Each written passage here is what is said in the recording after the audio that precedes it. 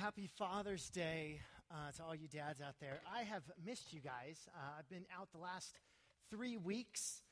I am now a father of two. I had my daughter Ivy 3 weeks ago today. We already have our son Dex, so that's my girl there. Yeah, I agree. And then this is a picture of my son Dex, and he's 3. And it's weird to say that I'm a dad of 2, but they are a great blessing. Mom and baby are good. Want to thank you all for your encouragement, your prayers, your text messages. It means a lot to us, and you guys just might get to meet her this next week.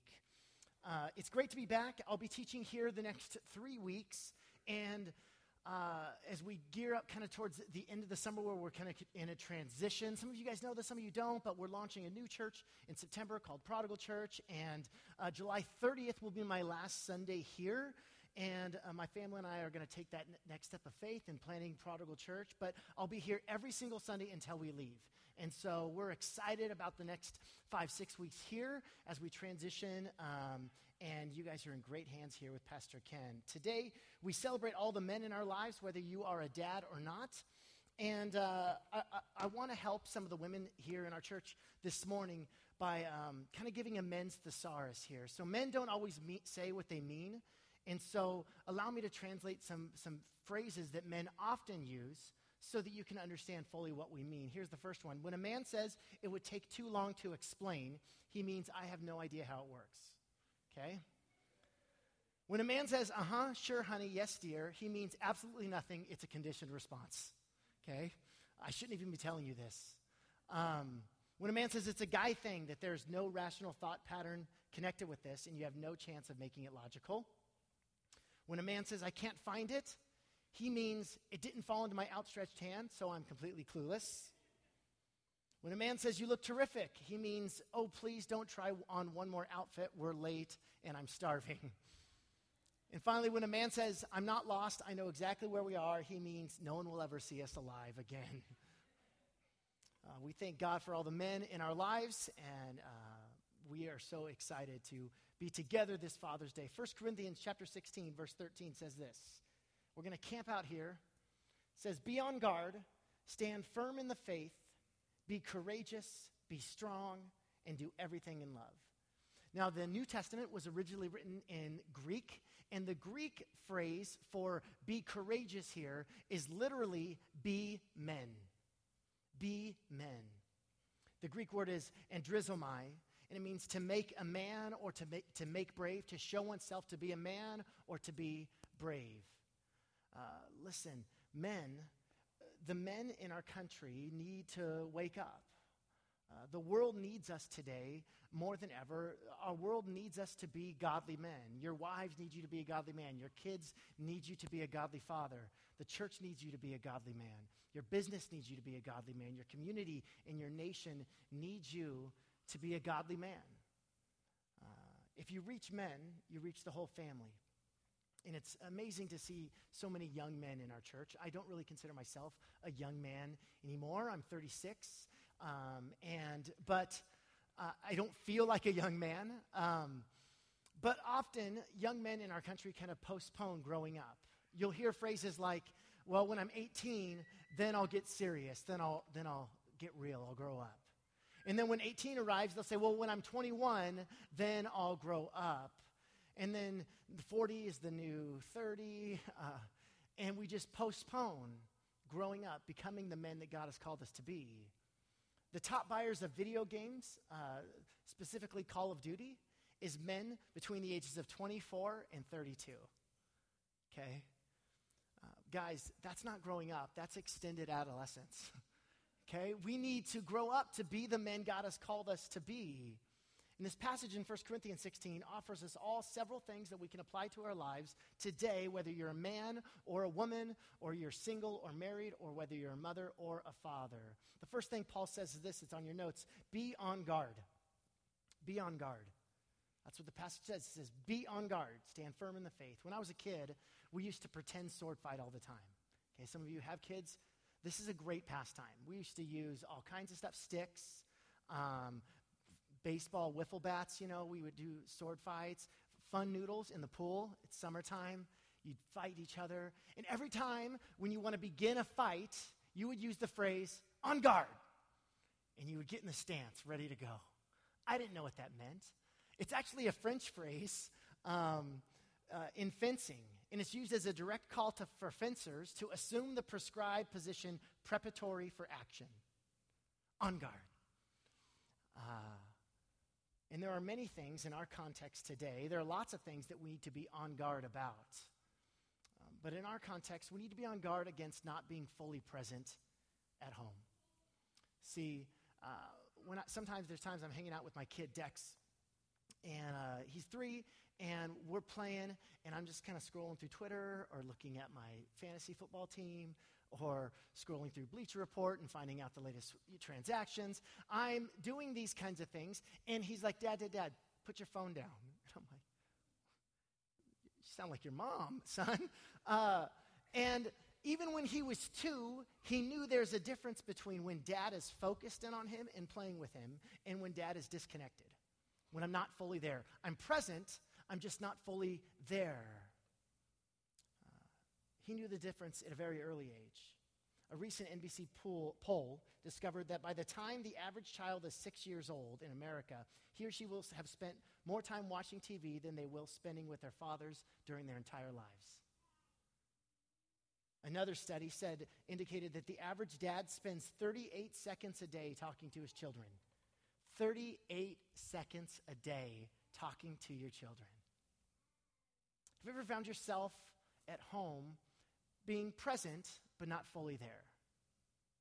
Maybe you come home from work and your mind is still at work and you're almost zombie-like. You're going through the motions. It's in times like this where the Spirit of the Lord says, on guard. Be ready. Be attentive. Fully listening.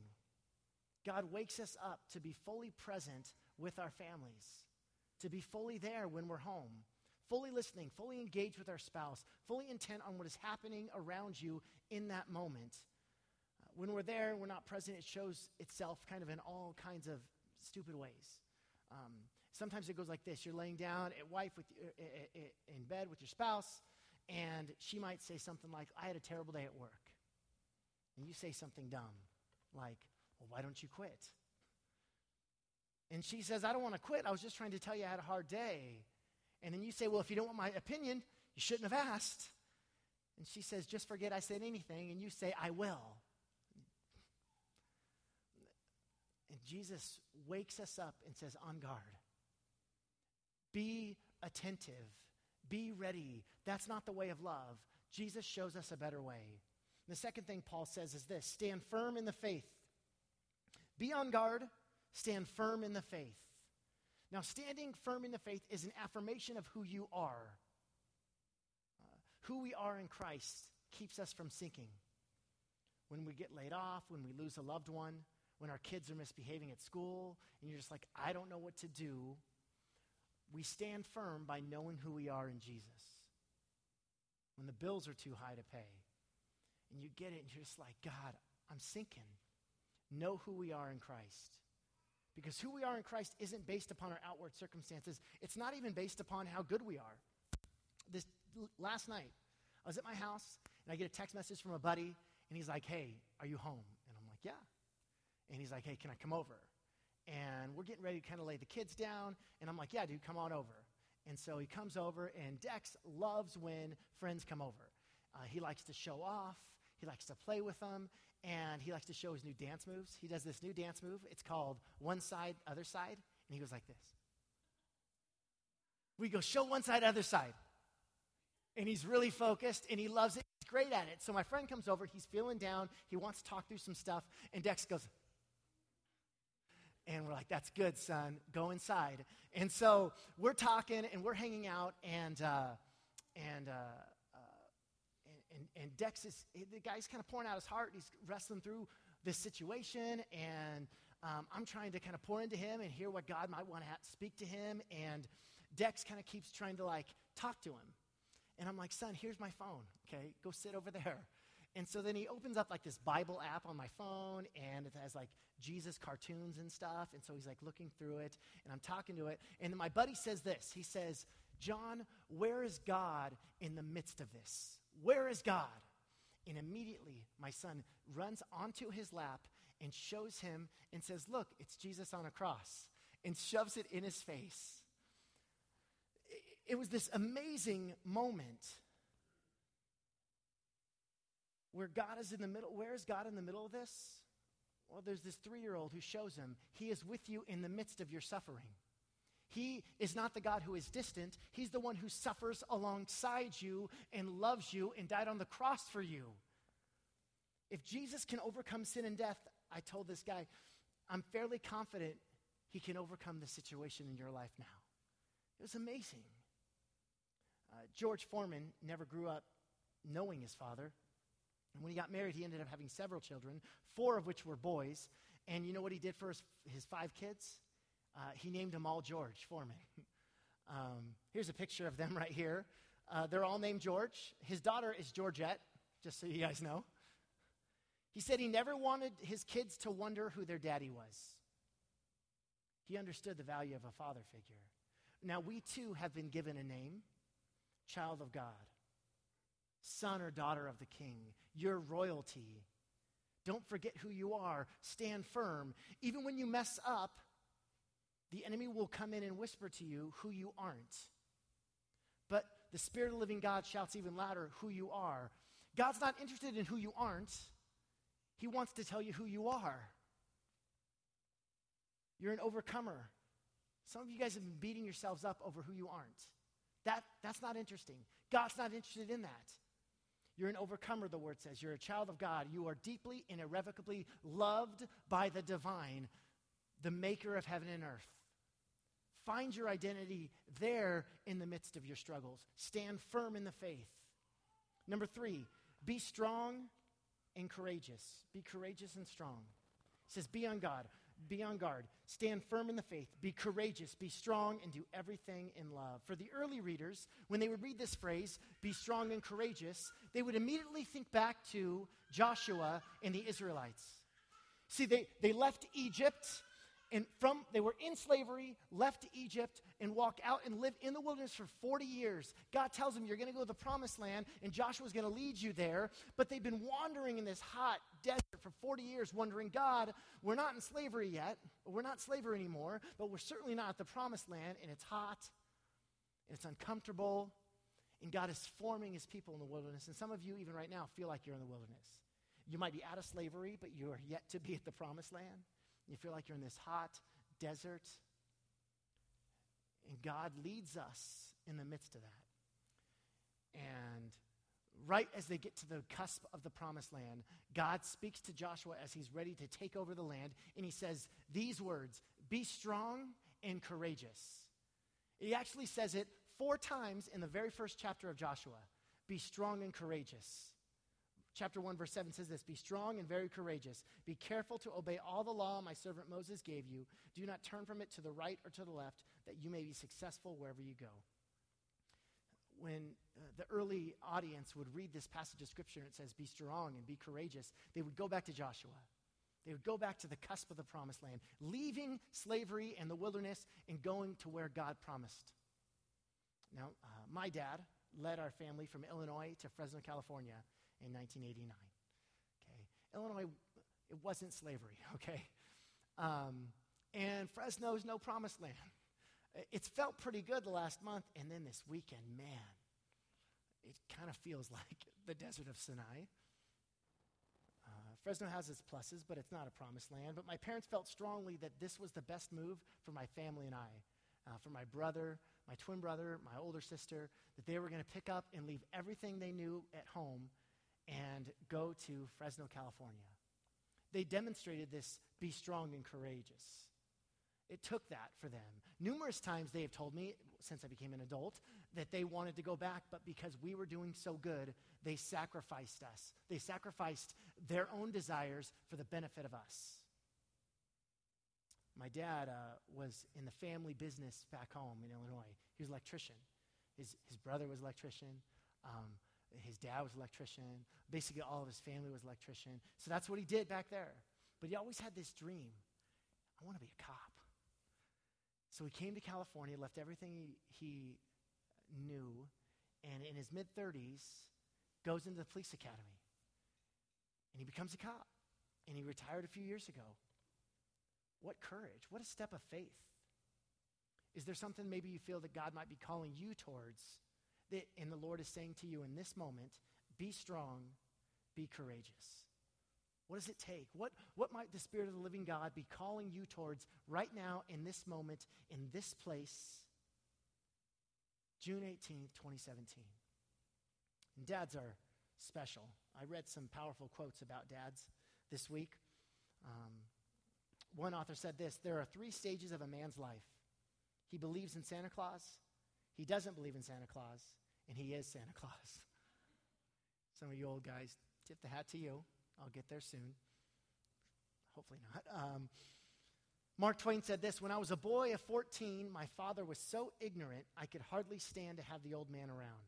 But when I got to be 21, I was astonished at how much he had learned in 7 years. Another powerful quote. This was by Mufasa, the Lion King. Remember who you are and where you came from. Mufasa. Ooh, do it again. Love the Lion King. There's a story told, an ancient fable within the Jewish tradition. It was back in the ancient world where men were allowed to have many wives, and a middle-aged man had one wife that was old and one wife that was young. Each loved him very much and desired to see him much like herself. And he wanted to please them both so desperately that he catered to their every whim. Now the man's hair was turning gray, which the young wife did not like, as it made him look too old to be her husband. And so every night when she combed his hair, she would pick out all the white ones. But the elder wife saw her husband growing gray with great pleasure. She didn't like to be mistaken for his mom. And so every morning she used to arrange his hair and pick out all the black ones as she could. The consequence was the man found himself entirely bald. And the moral is fairly obvious, right? You give to all, and soon you will have nothing to give. How much better is it to remain true to Jesus Christ? If you give to Jesus everything, he takes care of the rest. Don't give everything to your job. Don't give everything to your marriage. Give everything to Christ, and he gives you everything in marriage. Give your business to the Lord. Don't give your best to him. If you give your best to him, he'll give it back with so much more. When we put everything infinitely second behind Jesus, he sends us back into the world as better versions of ourselves. The best gift we can give this world is to abandon it for Jesus, so he can send us back into the world to love it like Jesus. Number 4, do everything with love. Corinthians, here we go again. Be on guard. Stand firm in the faith. Be courageous. Be strong. And do everything with love. Manhood and Christ-likeness are synonymous. Read the Sermon on the Mount. It's not about being this strong, I'm the guy, listen to me, boss people around. No, it's meekness, it's humility, it's love, it's sacrifice. Manliness, manhood, and Christ-likeness are synonymous. You want to know what it looks like to be a man? Look to Jesus. Philippians 2 says this: do nothing out of selfish ambition or vain conceit. Rather, in humility, value others above yourselves. In our family lives, value your spouse more than yourself. Value your kids more than yourself. Not looking to your own interest, but each of you to the interest of others. Verse 5, in your relationships with one another, have the same mindset as Christ Jesus. In his book, Jesus Among Other Gods, Rabbi Zacharias tells a story about a girl who became hopelessly lost in the dark woods. And she called and she screamed, but to no avail. Her alarmed parents got a group of volunteers as they canvassed the forest to try and find her, but to no avail. When darkness fell, they called it a night. Early the next morning, the girl's father re-entered the forest in search for his daughter. And he found her sound asleep on this rock. So he called her name and he ran towards her. And she startled awake. She threw her arms around him, and she said, "Daddy, I found you. Daddy, I found you." It's beautiful. That's us in the Lord.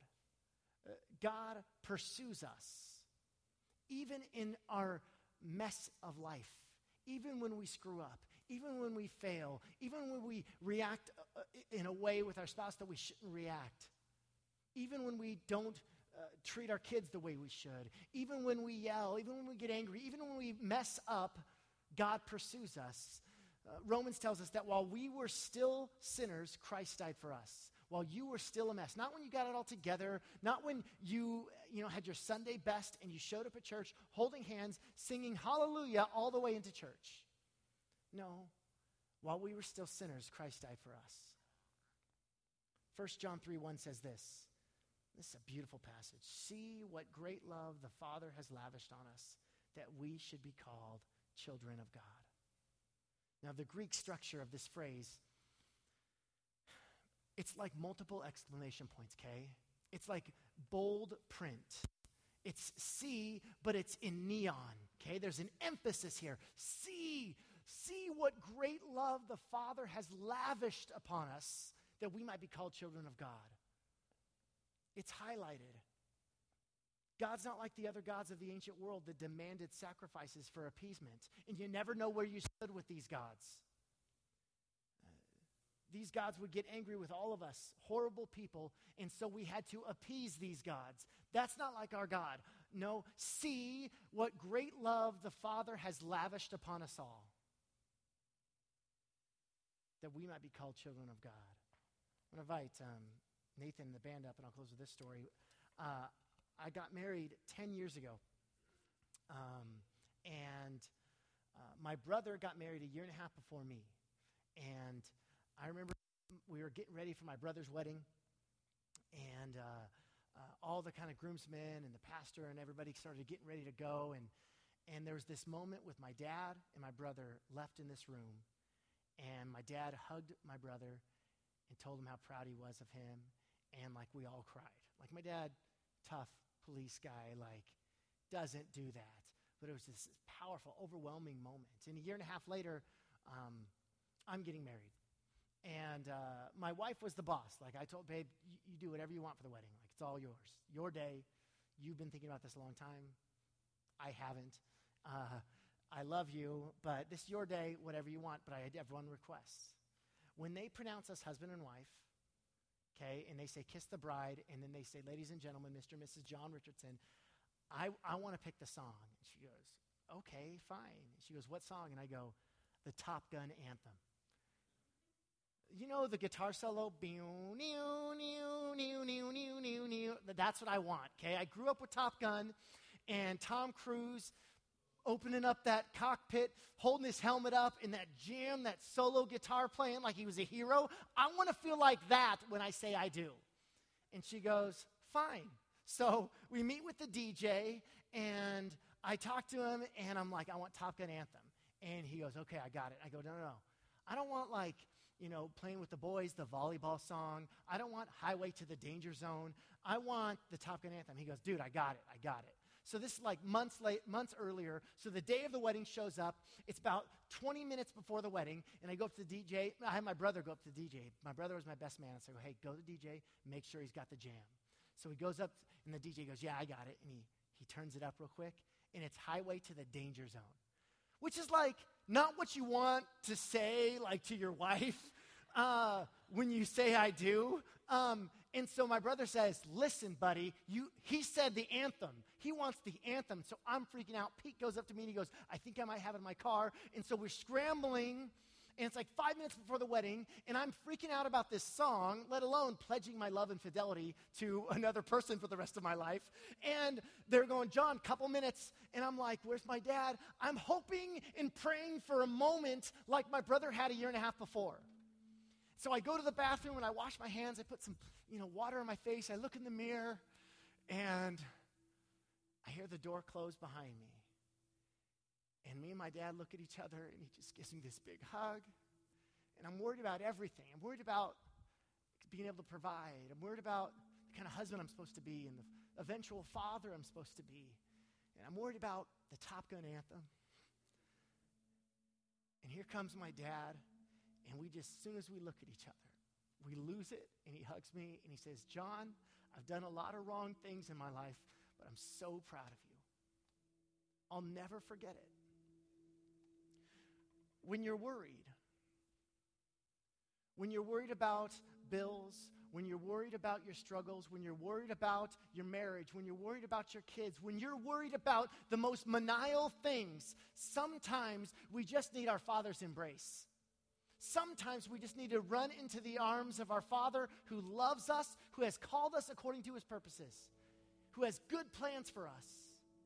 God, I pray in Jesus' name that we would run into your loving arms, that no matter where we are on our spiritual journey, God, that we would run to you, that it's about you. It's not about rules and regulations. It's not about